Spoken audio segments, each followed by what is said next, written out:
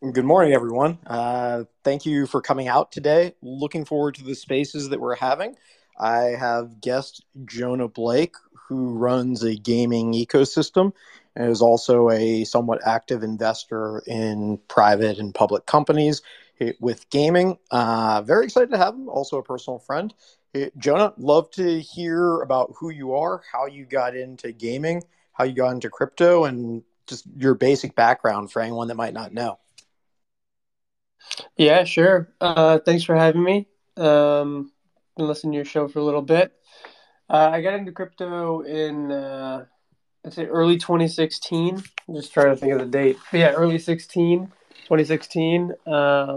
I kind of studied it more after I was into the idea of blockchain, and then my local bank deleted one of my accounts because I talked about the idea of having blockchain involved in one of my startups, and the bank was very much afraid of that. So I knew that either there was something very new here, or something very powerful. Because if a bank is scared of it, then it's worth at least knowing what the hell it is. So yeah, and I started out in media. Worked at my family's media organization. I built out what are called RSS and RTMP feeds for news content. So instead of being a front-facing publisher, we were a supplier of news to multiple organizations like CNN and Fox. With one of the first feeds that I started at the company was a gaming and esports news feed. Those became one of our more successful or profitable feeds because at that time, gaming and esports was starting to become quite popular in the investment community. And that sort of led me into meetings with a lot of investors. I didn't have VC experience to any degree at that point in time, but I realized that being someone who works in the news is a lot like being a early fund manager or associate, because they practically have the same role, which is knowing what's happening in the market, why it's happening, what deals are likely to be done and why, and what are some of the basic statistics. And so that basically led me into working in VC, and then in family office. And then I kind of got my break about 2.5 years ago, when one of those relationships led me to helping write a bill into the state senate of Ohio around esports betting. That bill did pass, and so I'm probably one of the youngest people in the country to pass a bill related to sports. I was 25 at the time. That was really interesting. And at the same time, I had just started a fund called Game Fund Partners, and that fund still exists today. We do what are called SPVs, special purpose vehicles. We find really enticing deals. We do all the reporting and value proposition to it. We come up with deal terms with that company, or we look to acquire shares, and then we find other VCs or investors who traditionally like private equity or late stage deals to make those investments. I've only shared one, but there's three deals currently. But the one that I publicly shared is Discord. But I think I've told you privately what the other ones are. Um, and then about a year ago, I had this epiphany, and I was like, no, none of these gaming media companies are coming here because they don't understand NFTs, and they don't like NFTs. And I was like, well, I'll just build the IGN of Web3, and I didn't think it would make any money. I was wrong. It has made me money, and we've grown quite popular in the span of a year. We did raise some very early angel capital. We also brought in some sponsor revenue, and then we started an NFT community around it, which has done quite well for us. And now I'm here. That's awesome. As we have a lot of private conversations that aren't public, one of the things that I think is most interesting about your perspectives is you tend to remain pretty agnostic as to, platform or game or NFT, and you're really very focused on looking forward at not what's happening today, but what's going to be happening in months and years in the future of gaming. One of the things that both you and I are pretty excited about is I don't know whether you'd call it democratization or decentralization of game creation and how that happens on platforms like Epic Games with the new Fortnite developer, how that might happen with Roadblocks and how AI comes into that. I'd love to hear your perspective there. Yeah, sure. Well, I think, well, first off, the tools from the Fortnite editor, the new Fortnite editor, UEFN, are incredible. Those have only been out for about a week. And I think they're going to give Roblox a serious run for their money, if not eventually um, overpass them. The only thing that Roblox has an edge on is their demographic. They just have an even younger audience, especially when you have like role play games, and that younger audience, having an audience is very sticky, you know. So Fortnite still has that issue of like how you get those other Roblox style players into your game, but I think that's going to change over time just because the editor, basically the new Fortnite editor is a Roblox toolkit on steroids. And it's like as a developer, it's like why would you not use it? Um, yeah, and then we'll get to AI, but the thing that I think about with metaverses is not just the tools, but it's how do you find one? And I think people don't think about this because everything in gaming relates to distribution, right? There's a lot of great developers that can make amazing games, but as Gabriel Layden says, like, how do you get someone to care about them? But it's not just how do you get someone to care about them, it's how do you even know what you're looking for in the first place? Because most people don't know what to search for. They just have it served to them, right? When you live in the world of Facebook, you've never had to really search for anything. It's always been given to you. So people don't have the innate ability to even find the world they're looking for. So when I think And so about that, I tend to look at what has worked and what hasn't in similar industries. And so the first thing that comes to mind is book publishing, because for the last 10, 20 years, there's been a relatively low barrier to entry of publishing a book. If you want to self publish, it doesn't cost a lot due to Amazon. But the key comes in who is going to be your distribution partner, and just looking at like something like a Harry Potter, right? Like that was rejected by I think 12 different publishing houses before she was able to get it, into a publisher that can distribute it and have readership. I think that's going to be very similar to the direction of gaming. Is you're going to see the distribution channels are what's going to hold the value. And as you said, how do you make somebody care? I think that the difference in the quality of games will probably not be that material, but the difference in the ability to get the games into your first 1,000 users or your first 100,000 users is what's going to be the differentiator. Do you view that similarly, or are you like a different mindset there? I think it depends on the search engine you're placed within. Like I think search is like really where it comes down to, and also how that data is organized for the end user.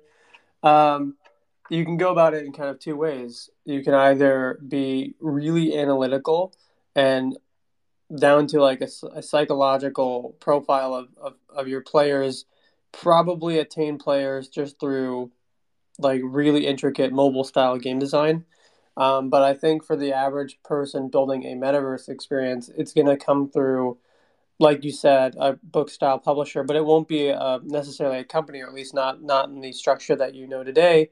I think it's going to come through content creators because the thing about, at least I was reading the payout attributions for Fortnite's metaverse, and it looks like it weighs or it calculates much more towards new logins and new accounts than it does relapsed accounts. And if that's the case, then you're not going to make as much money as someone who's already in Fortnite creating amazing experiences, unless you're like at the top 1%. You're going to be much better if you already know how to make a great experience and then bring in a great YouTuber or a great traditional brand or someone who can drive outside accounts into the platform so that way Epic Games can reward you not only monetarily but through search. And so like I've been thinking about like so Fortnite or Epic Games has already released like their payout attribution calculation. It's not fully doxed yet, but they give you enough hints as to exactly what they're looking for. And I think most developers are going to totally miss this and they're going to lose search and it's going to be someone who does not ever build in Fortnite who gets the search. How do you think the search will be done? Because I'm assuming if you're going through Fortnite, you're going to be on the platform and you're going to say top, most popular, or what key metrics do you think will define who ranks highly in the searches on called Fortnite Editor? So their platform was already disclosed that they look through two areas, which is player popularity and player retention. And they call their lands islands. So you can build experiences or games on islands. Islands that attract new players and re-engage lapsed players can signal an experience that players love. So basically, they look at the number of players joining Fortnite and lapsed players returning to Fortnite. Meaning, if someone had a Fortnite account and they were making purchases, but they fell off because they got bored, is your game bringing back those purchasers?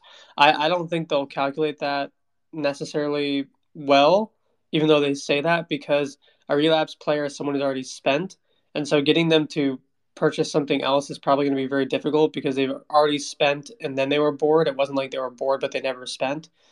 So I imagine they're going to be much tougher to sell, which is why I think they're going to go for new accounts. And then there's retention. They care about that a lot, which means if someone returns to your game on a day to day or week to week, which indicates gameplay, they're going to attribute that. The problem with that is player retention is not what metaverse should be calculated as, because metaverse experiences can't create very good gameplay loops. And so anyone who creates a metaverse that is getting paid out in like retention hours or retention logins are probably going to make very little money. And so I think they need to add a couple of variables here, which they haven't done yet. So I wrote a report last night and I sent it to their team. I have friends at Epic. And I said, if you guys could like look at this and like here's some suggestions. So I made some suggestions on how to actually make this a little better.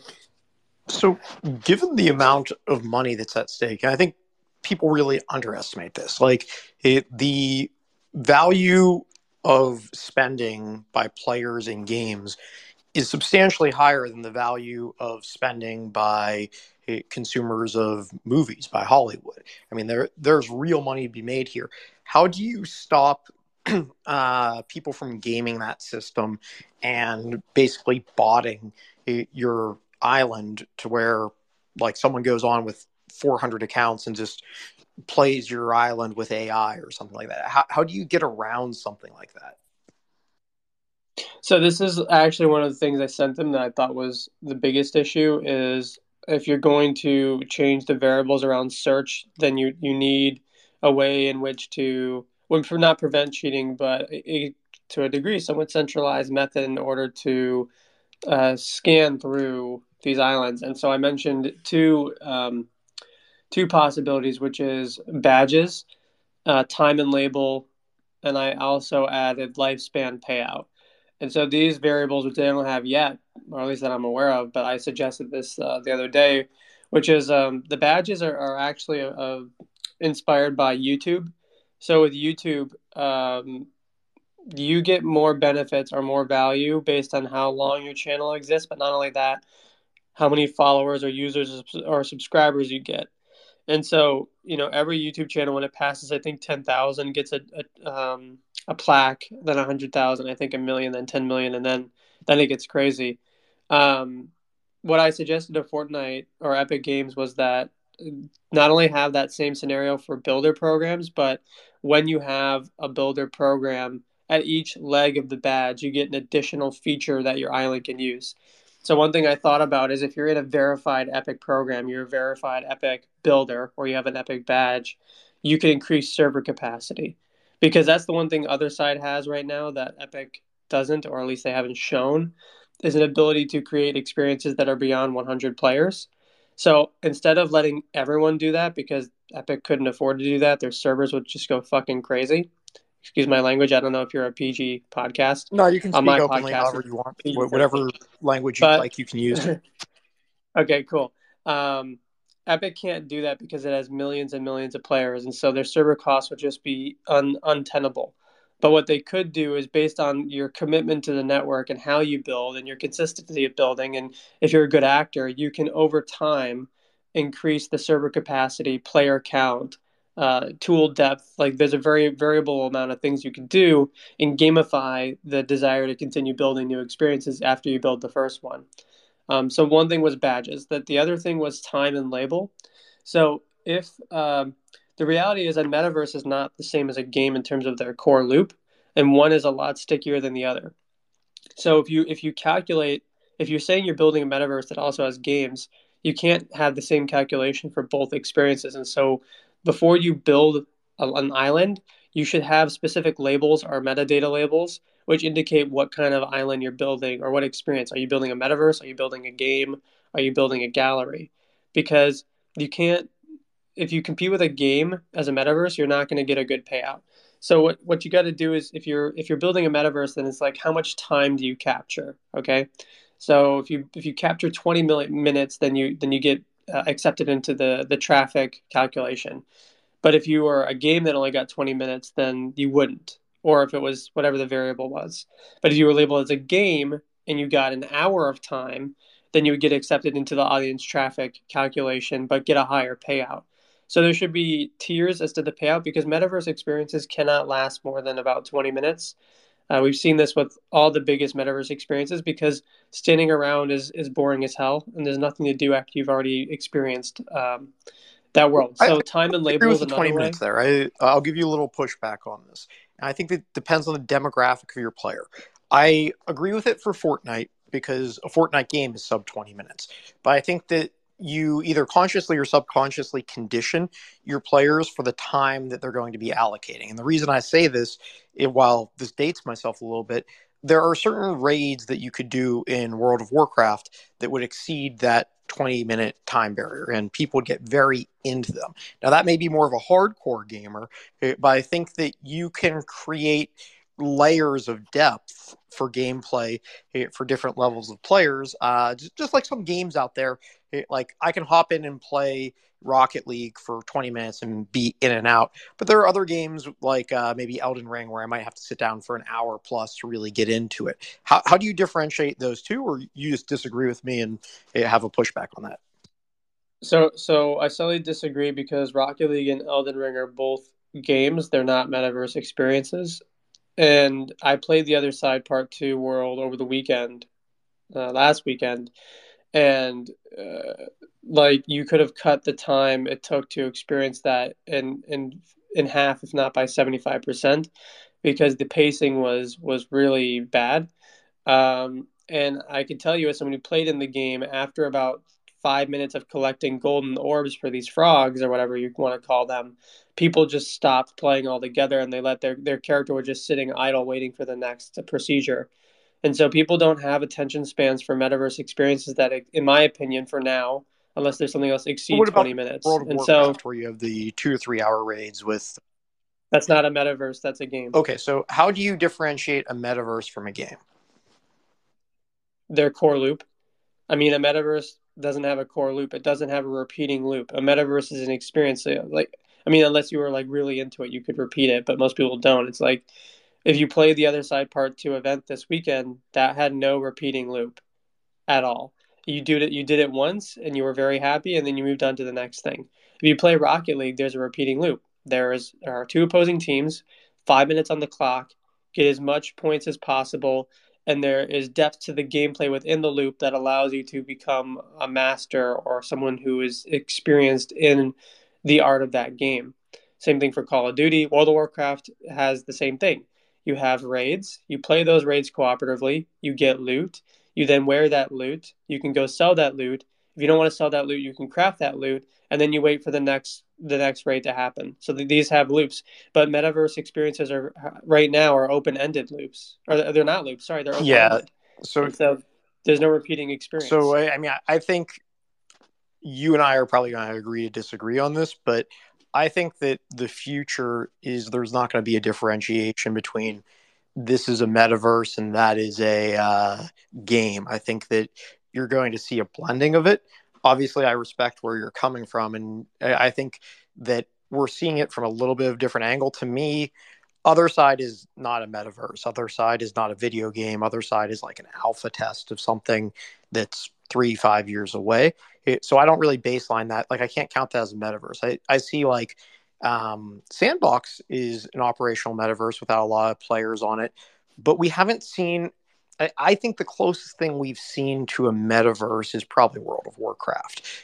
And you're saying it's a game, and it is a game. But I think to me, there hasn't been a successful metaverse. It's a hypothesis where the only thing that's held a layer of metaverse like, go through land, collect things, feels like World of Warcraft at scale. I mean, they're able to hit 10 million users, but yeah, I mean, I respect that you might see that differently, but I think that Well, but can you understand that I don't think you're wrong from the user perspective, but I think you're wrong from the developer and game designer perspective because on the front end, it doesn't matter what you see. What matters is on the back end is how those payments are attributed. Because if Epic Games has a blanket attribution for a metaverse and a game, then they're gonna lose money. And if they lose money, then you'll have no metaverse. And so when you're actually doing the back end work of attribution and payments and rev share and all these are very complicated things. Like they're gonna have to build algorithms can you to explain that to assign the those. audience so they understand the differences between what you're saying? Okay, so when you're playing other side and you're playing World of Warcraft, you can say it's a metaverse or game. It doesn't really matter as long as you're there for a period of time. But there are certain sections of a metaverse or a game that would have a payment attribution for the developers if they're getting paid by Epic. So let's say you're in let's I'll give you an example, okay? How about this? Let's say you are playing World of Warcraft and you enter a raid. Okay? So let's say that the game recognizes the raid as the gameplay loop section of your world, and now it's calculating how long you spend in the gameplay loop section of the world, and there's a payout there to the developer. Okay, then you leave and you go to the local town square to trade, have a conversation, press an emote to dance, whatever. It could say now you're in the metaverse section of the world, and your payout scale has changed. And now instead of capturing them for at least 20 minutes to an hour, you need to capture someone's attention in this part of the land for 10 minutes. Because if Epic Games just says they just entered World of Warcraft and they did it for 10 minutes. Here's 20 bucks per user. I don't know what their user calculation is, right? I'm just making an example.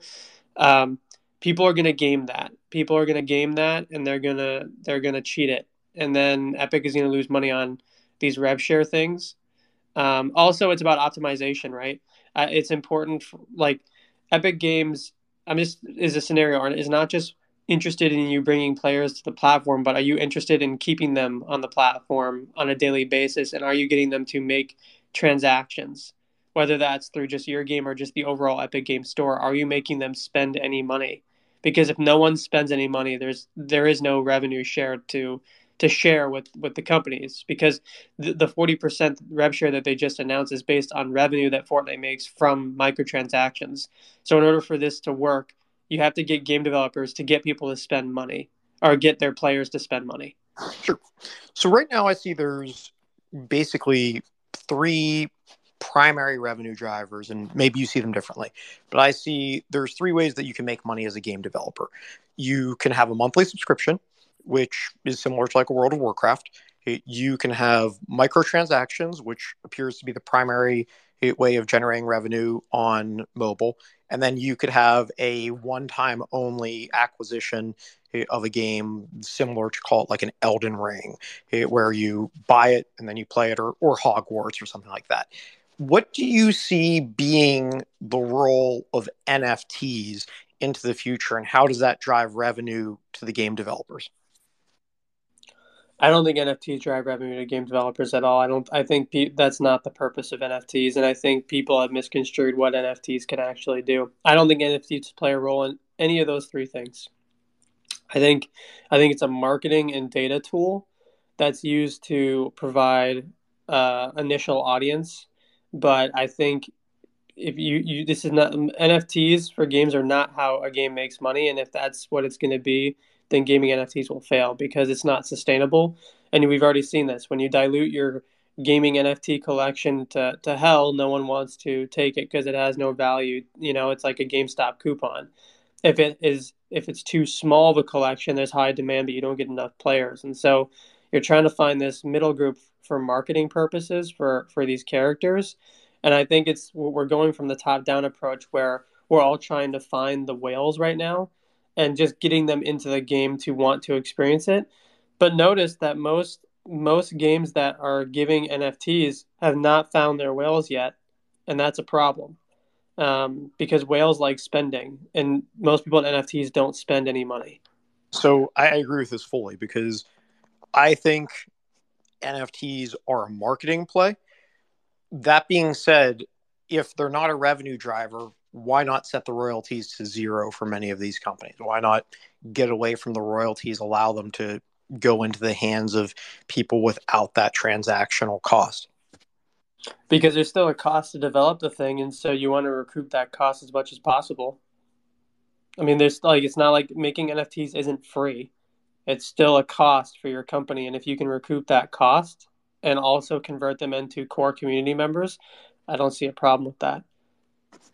Yeah, I mean, I can see that. I mean, I think you can debate whether or not there should be royalties, but I think that that's logical. I mean, I think the vast majority of people are misunderstanding the use of NFTs, and I think that there's a duality to this universe of NFTs have almost exclusively been sold as a way to hold value today or a way to speculate on value.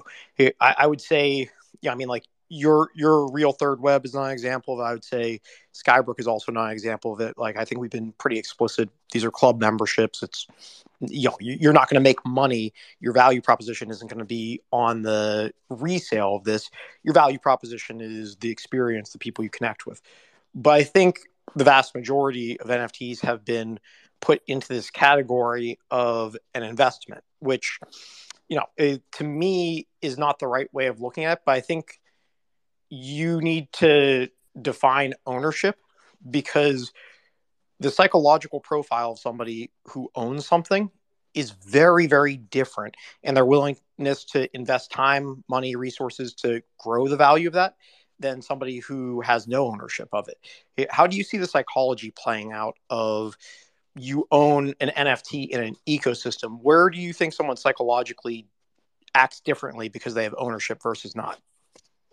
Um, yeah, it's an interesting question. Well, ownership, the psychology of ownership is associated also with responsibility, and with responsibility, people can decide to abstain from actually following through on responsibility, or many people are just human nature. When they have a responsibility, they follow through on something. And so when you own something, or at least you have the perception that you own something, you're going to, at least in the sense of gaming NFTs, you're going to advocate for that game, or you're going to expect something from that game for doing something else.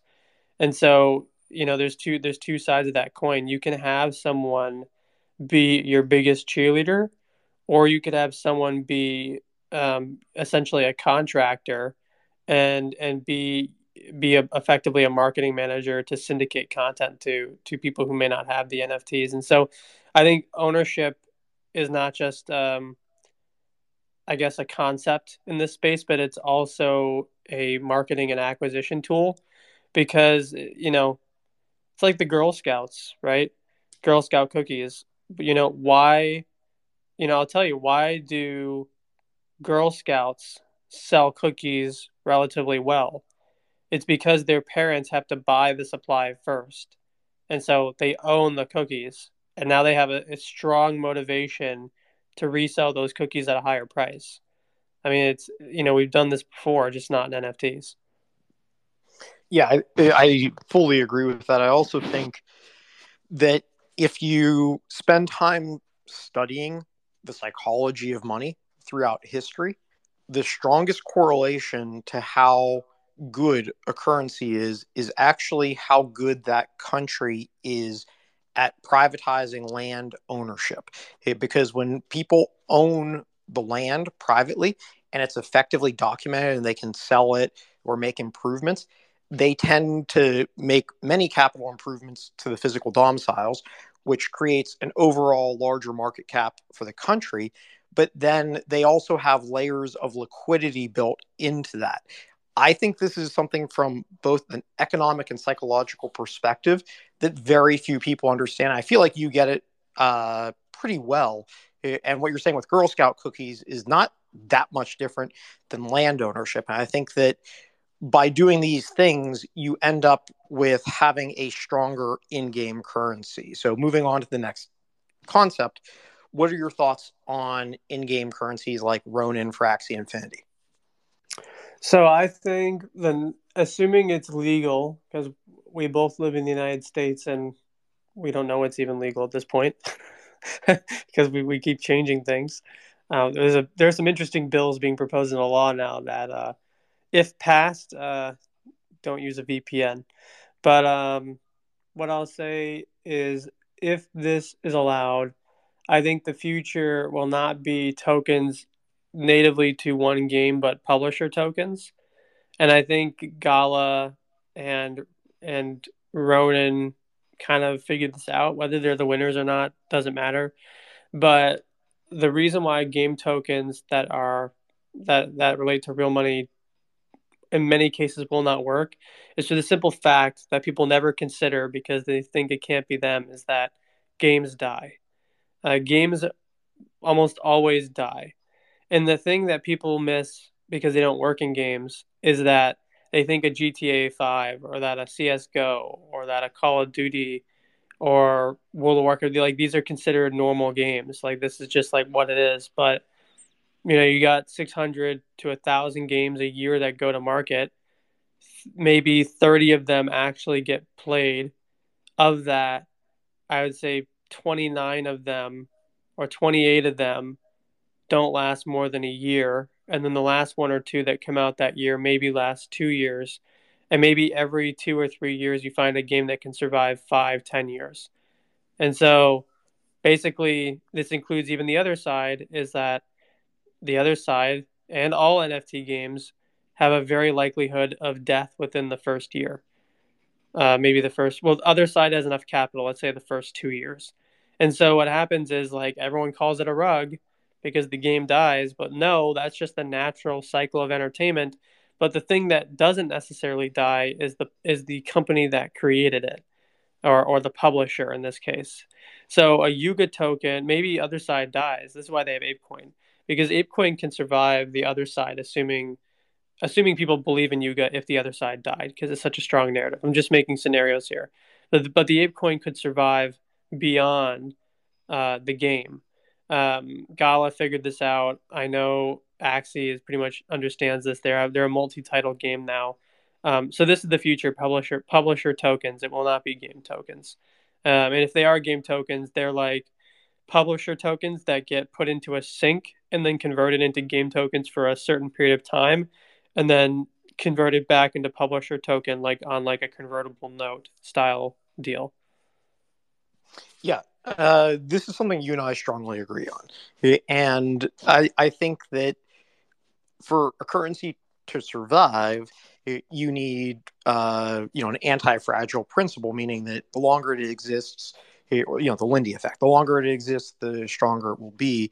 And if your currency is tied to a parent company that is worth a billion, 10 billion, 100 billion, a trillion, that's going to be a much more durable currency than something that's tied to a singular game asset. And there's also a reality that you don't always know what game is going to work the first day out. I mean, like Cyberpunk 2077 is a good example of a game that flopped aggressively and then later down the line came out with enough updates to be a viable game and then created a little bit of a media franchise to go with it. Well, hold on, that one's actually like Cyberpunk is a very rare case Yeah, because they had planned an anime well in advance, and they I don't think they knew how popular that anime show would become. And it was actually really interesting. The anime show was so popular on Netflix that after the show ended, like the week after, Cyberpunk hit like top 3 on the charts again on Steam. And like totally, like I don't think they made all of their money back from the headache that they caused, but I'm sure at this point Cyberpunk is probably now profitable. Not to like a large extent, but they probably made most of their money back. It was successful enough from the anime that they already greenlit, I think, 2 Cyberpunk games over the next 15 years. yeah, and I think this kind of dovetails into the next subject of conversation, which is how do you anticipate AI is going to allow for gaming and media to blend together? Because to make it a little bit more clear from my perspective, right now you have a movie which is very different from a video game, which is very different from a TV series, which is clearly different from a comic book. I tend to believe that with the integration of AI, you'll start to see a very close blending of these things together, to where movies and video games or TV shows and video games may end up being one and the same. What is your perspective on how AI is going to create a different single player experience that could be more rich and more deep, and how that does cross media play? So I don't think they'll be one and the same. I think people are kind of like pie in the sky with that, but I do think that AI is going to change entertainment forever. There's a plus with every new technology comes like a significant drawback, or at least for the workers that are currently in it. And I think what you're going to see is that we're going to have too much content. There's going to be too many things that can be played or watched, and they're all going to feel. I mean, I give you an example, right? Right now, games are like a well cooked meal right now. You know, like it's a mom and pop shop, and they're making chicken franchise, right? And it's all homegrown. The ingredients are all natural or relatively natural, and their suppliers have limited supply.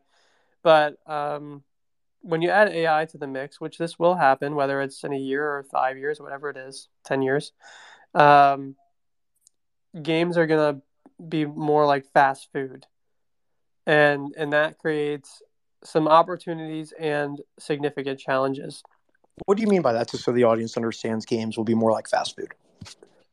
because it can be manufactured at such a fast rate. You're not getting a game with extreme depth. You're getting an experience that is well polished, has calories, but ultimately in the long run may not be that enriching of an experience if you play enough games. Because like for like Josh, you're probably pretty well off.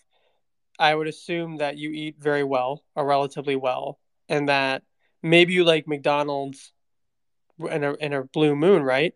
But if you were to have McDonald's every day, you'd be very sick of it. Would you not? I have not eaten at McDonald's in probably 10 years. Okay, but you It's been a get the while. idea. All right. It's been a while. So basically if you like I'll give you another example.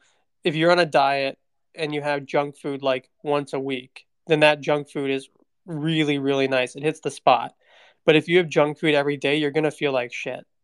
And so the same thing's going to happen for games or any entertainment content that is using AI to an extreme extent. And so what you have is you're going to have a ton of fast food restaurants, and people are going to eat the fast food because they do, and some of them will enjoy it. But you still need those homegrown cuisine style restaurants. They're still going to exist, and I think those actually become more valuable, not less. And so I worry that a lot of people will jump into AI thinking they're automatically going to make money in games now that AI makes things easily accessible. But when anything becomes easily accessible, there is a new tier of accomplishment that becomes a lot harder. And I think the secret is going to be curators, whether that's someone like me or I see Bryce in the audience or any sort of much bigger content creator in the Web 2 world. You're going to have people who are like wine tasters, right? Like instead of me showing you any game, my value will be that I can show you games that are better than McDonald's because there's going to be such an overproduction of entertainment that people are not going to know what to look at and they're going to be like overwhelmed. And that overwhelming sense of abundant content is going to make people feel uncomfortable. So I think that it's AI is going to be amazing for many games in many cases, but because anyone can do it, you're just going to have really shitty experiences that overcrowd the rare ones, and you're just going to content creators are going to become even more valuable, or content based groups that focus on curation. I think it's going to be barbell. I think you'll have fast food style stuff like you're talking about, but I also think that the very well crafted ecosystems will have a layer of depth that is just not possible today. I think there's a universe in which the greatest game in the world may come out and your best friend is your AI counterpart in the game. And that AI will have the ability to be augmented based on who you are, and your interactions with that AI will allow it to be a level of psychological depth and interpersonal communications that has never been possible with a machine or an AI. And I think that there will be what you're talking about. I fully agree with that. But I think there's going to be this other layer of depth that is so much more rich and deep that I think that will create people having fake relationships or real relationships with non sentient beings. And I think that the single player modes in those games may be as rich or more rich than the multiplayer modes that we're currently experiencing. Do you disagree with that, or do you agree with that? I somewhat disagree. Um, for one, is that AI is not what generates in very deep game experiences. It's server capacity, and AI doesn't solve for server capacity. Maybe at some point it does, but the reason why you can't have deep experiences is because we're limited by the tech we currently have, and that's not an AI problem. That is a server capacity problem, and we only have so much server capacity in the world because it takes energy to run them. And then the other side of that is, Josh, let me ask you, if every game is innately deep, when I say deep, I mean trying to be deep, what happens? You'll have cream rise to the top, and there will be a few top players that do it It real. mean it means most of the games that have extreme depth no longer have depth, and the most deep game is going to be one that is just like a dude slaps another dude in the face, and that's like the game, because people are always looking for the antithesis of what society is trying to push onto them, and this is the extreme case in gaming. And if every game has extreme depth, then no game has any depth. And yes, there will be some that rise to the top, like your 3 out of the year. um, but if those 3 out of the year start pumping out the same in-depth game twice a year now, because the acceleration of game development would be astronomical, they're no longer in depth. So you'll have to, I mean, if that's the case, then you'll have to have manufactured wait time in order to make a game feel like it has depth. Um, I just think that I think that if people have these imaginations of what AI is going to do for gaming, but there's a lot of things they don't consider when it comes to actually making the game and what players are looking for. Cool. Well, I think I'll put a friendly $1 bet that in 5 years we have a new level of depth to gaming, and our friends will be online, and one of us will be right and one will be wrong. I I appreciate. think you'll see that in one game, but it won't be in. It won't. Like Yeah. it's No, no, no. there's It won't not be going to be a every game. democratic opportunity for No, no, no, people. no, no. It's not going to change. No, I fully agree with. This will happen in one, two, three out of 100,000 games will connect at a deep level that isn't currently available. And I think we're saying similar stuff. But I do want to open it up to the questions. We've got two people up on stage. If you're comfortable, I'd love for you to field some questions from Literati and Lucky. Literati, do you have a question? Hey, good morning, Josh. Good morning, Jonah. Thanks for your time here. It's great to hear from your gaming experience. I have a question, actually a two-part question. There are so many gaming NFT projects right now, and every day you see a new one showing up. So, from your experience, first part of the question is, how do you differentiate a game that has a real potential to be a winner and one that's doomed to fail? Yeah, for that you see that game and you say this is going to fail. When you look at it, how do you feel? How do you rate that? What's the advice? Second part is, uh, what's the roadmap for those game NFT projects that have potential to break the surface? Should they build like a fully functional game that's like interesting enough to you know grow up organically and go viral, or should they just build a concept and search for funding, or should they partner with the gamers, influencers? If I was a NFT project, a gaming NFT project, and I would look for your assistance or your advice, what would be the roadmap that you suggest for these teams? Yeah, no, it's a great question, and thank you for asking. What do I look for? Well, any game that starts with meta is usually a zero, because it shows that they have a lack of imagination. Um, any game that has developers who've never made another game, or the term in the gaming industry is "Have you brought the game to gold?" When someone says they brought a game to gold, it means they've shipped a game, and it, even if it sold or not, it's gone to a distributor or a sales platform to be purchased.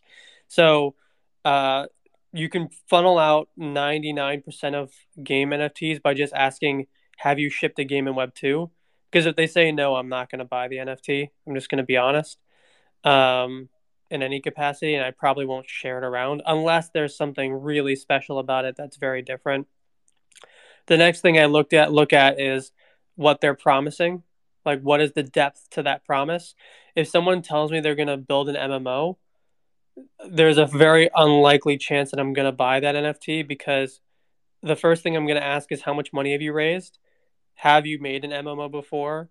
And what is this MMO offering that is uniquely different than something like Riot Games or Blizzard or EVE Online are going to offer? And if they can't answer any of those questions in a pretty simple way, or they're giving me long stated answers, that's probably a rug. So I'm not going to buy that.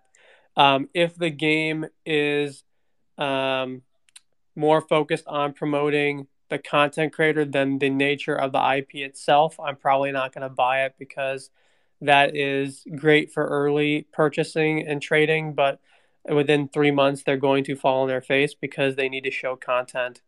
If someone uses the NFT as a pre-order and not as a marketing tool for a game, I'm probably not going to purchase, because that tells me that they are wrangling up enough funds to then go raise VC funds, probably from someone like me, to then go make a game, which means the time horizon of the game development is going to kill the NFT, and the NFT will eventually go to zero because they didn't meet certain time verticals.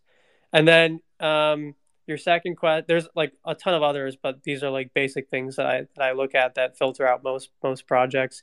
And then the next thing, you said, what should a game developer do right now to attract an audience? Um, I think making an NFT is interesting, but I don't think that's the answer, because, I mean, I can tell you right now, we're doing a giveaway tomorrow, for a game that has no NFTs, but they are blockchain embedded, and the game looks substantial. And I didn't need NFTs. All I said to that game was, "Hey, send us 100 early access codes. We'll give that to our community, and whenever you have NFTs, then we can work on that. But if you just send me the codes and make them limited in scope for this initial launch of tests, that is as rewarding as an NFT for most people who actually want to play games and don't want to trade." Um, so it's not the NFT that you should start with. So I think you need a vertical slice, and I'm biased because I like Epic Games a lot, but I think it's never been easier to build a vertical slice of a game without raising funds now. And the beauty of using the Unreal Engine Fortnite editor or a Roblox editor is that you, with very minimal funding, you could probably find grants. You could build out a vertical slice that you could test if it gets any sort of traction on their platform. So, for example, if you want to build a bowling game, I'm just making a scenario, okay? You don't need the 2 million, 3 million, $5 million to make that game at first. What you need to do is go learn how to use Unreal Engine Fortnite editor. And here's a red flag. If the developer doesn't know how to use Unreal Engine and Fortnite editor, then they probably don't know how to make a game, because it's an extremely simple engine in terms of like how low code it is compared to actually using the real developer engines like Unity and Unreal Engine 5. So if they can't use it, that's quite alarming. If they make a simple bowling game in Fortnite and it gets X amount of DAU or X amount of traffic, then when you're going to raise, or you're going to go do an NFT, you could say, okay, so we built this vertical slice in Fortnite, and we found that we had 5,000, weekly users. So we believe that we can raise at X amount because if we had X amount of dollars, we could do this and this and this to the game. And then you could say to the VC, I want to build this stronger on Fortnite, or I'd like to take this vertical slice and separate from Fortnite and build a solo game. I think that pitch decks are kind of over. I mean, if you have brought a game to gold, then you can do it. But I think if you're an indie developer and you want to get funding, it's time to go build a vertical slice in Roblox or Fortnite before you start talking to VCs. Great. Now, this is a really solid answer. Jenna, I know I've got you for an hour. Do you have enough time for another question, or do Yeah, you? yeah, I have enough time for one. I have a hard stop at 11 for a meeting, but yeah, I'm good for another. Okay. Lucky, love to hear a question from you, and then we'll wrap things up. And by the way, thank you very much for coming out today, Jonah. I always appreciate your opinions. We don't always agree, but I think that over time, one of us will be right on some things and the other on other things. Lucky, your question. Hey GM Josh. Hey GM Jonah. Jonah, with all the new well, maybe not even new, but just accelerated technology growth, and I guess people getting adapted to insane graphics and gameplay, and that bar just keeps going higher and higher.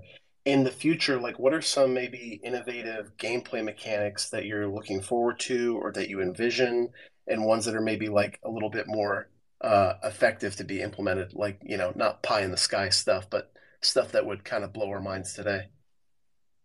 So I don't believe that graphics make or break the game actually, and the numbers support what I'm saying. A lot of the top games that actually make money have quite shit graphics, quite frankly. So I wouldn't rely on graphics to determine a game. I would rely on graphics or art style to determine a metaverse actually. That one, I think it's much stronger for that. But for gameplay design, nah. I mean, there is a game on Game Pass that went crazy, and it has an art style that's not realistic graphics oriented. It's a Japanese rhythm game. I'm forgetting the name, but it's very very very popular. And what was the second question? Like, what do you see as next level tech integration within gaming? Like, I know it's not all about the graphics, but you put it like rather eloquently. But like with the new potentially rumored Apple headset that's going to be coming out or maybe announced in the next year, like where does the bar go from here for like impressing like just gamers, or is it completely irrelevant to like a true gamer, like a connoisseur gamer? I think I give me 1 second. Sorry.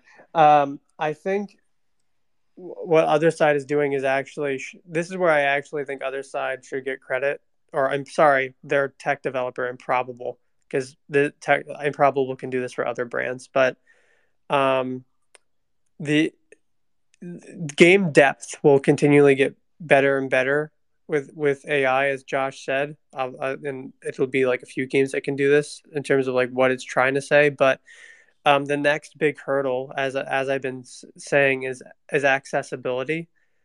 And this is where other side actually has done quite a good job. I mean, it's pretty unheard of. I mean, it exists, but not many people can do this, where you can basically edge compute higher rendering based games onto almost any device. I mean, other side is not technically just cloud. It's running off your graphics card, but using a fractional amount of it. So they're using a tech called NVIDIA GeForce Now. That's not other side's tech. That's a very, very, very valuable company called NVIDIA. That's a public company that I think is going to be around for a long time. And basically, what it is they have all this server infrastructure on Improbable side that's, I guess, optimizing the amount of players that can exist in a varied instance. But if you want to have a game partially running on Improbable servers and then sucking some power out of the GPU that's on your computer, then you can have these other side experiences, and that is very impressive to me. So I think the future, if you're going to become a big game, is thinking about accessibility and distribution. It's not thinking about depth to the game, because some of the most popular games on the face of the earth are pretty simple in terms of gameplay, but they're highly accessible and they're highly distributed. Awesome. Really appreciate that. I think this has been a fantastic space. I think that it's always good to hear your perspective.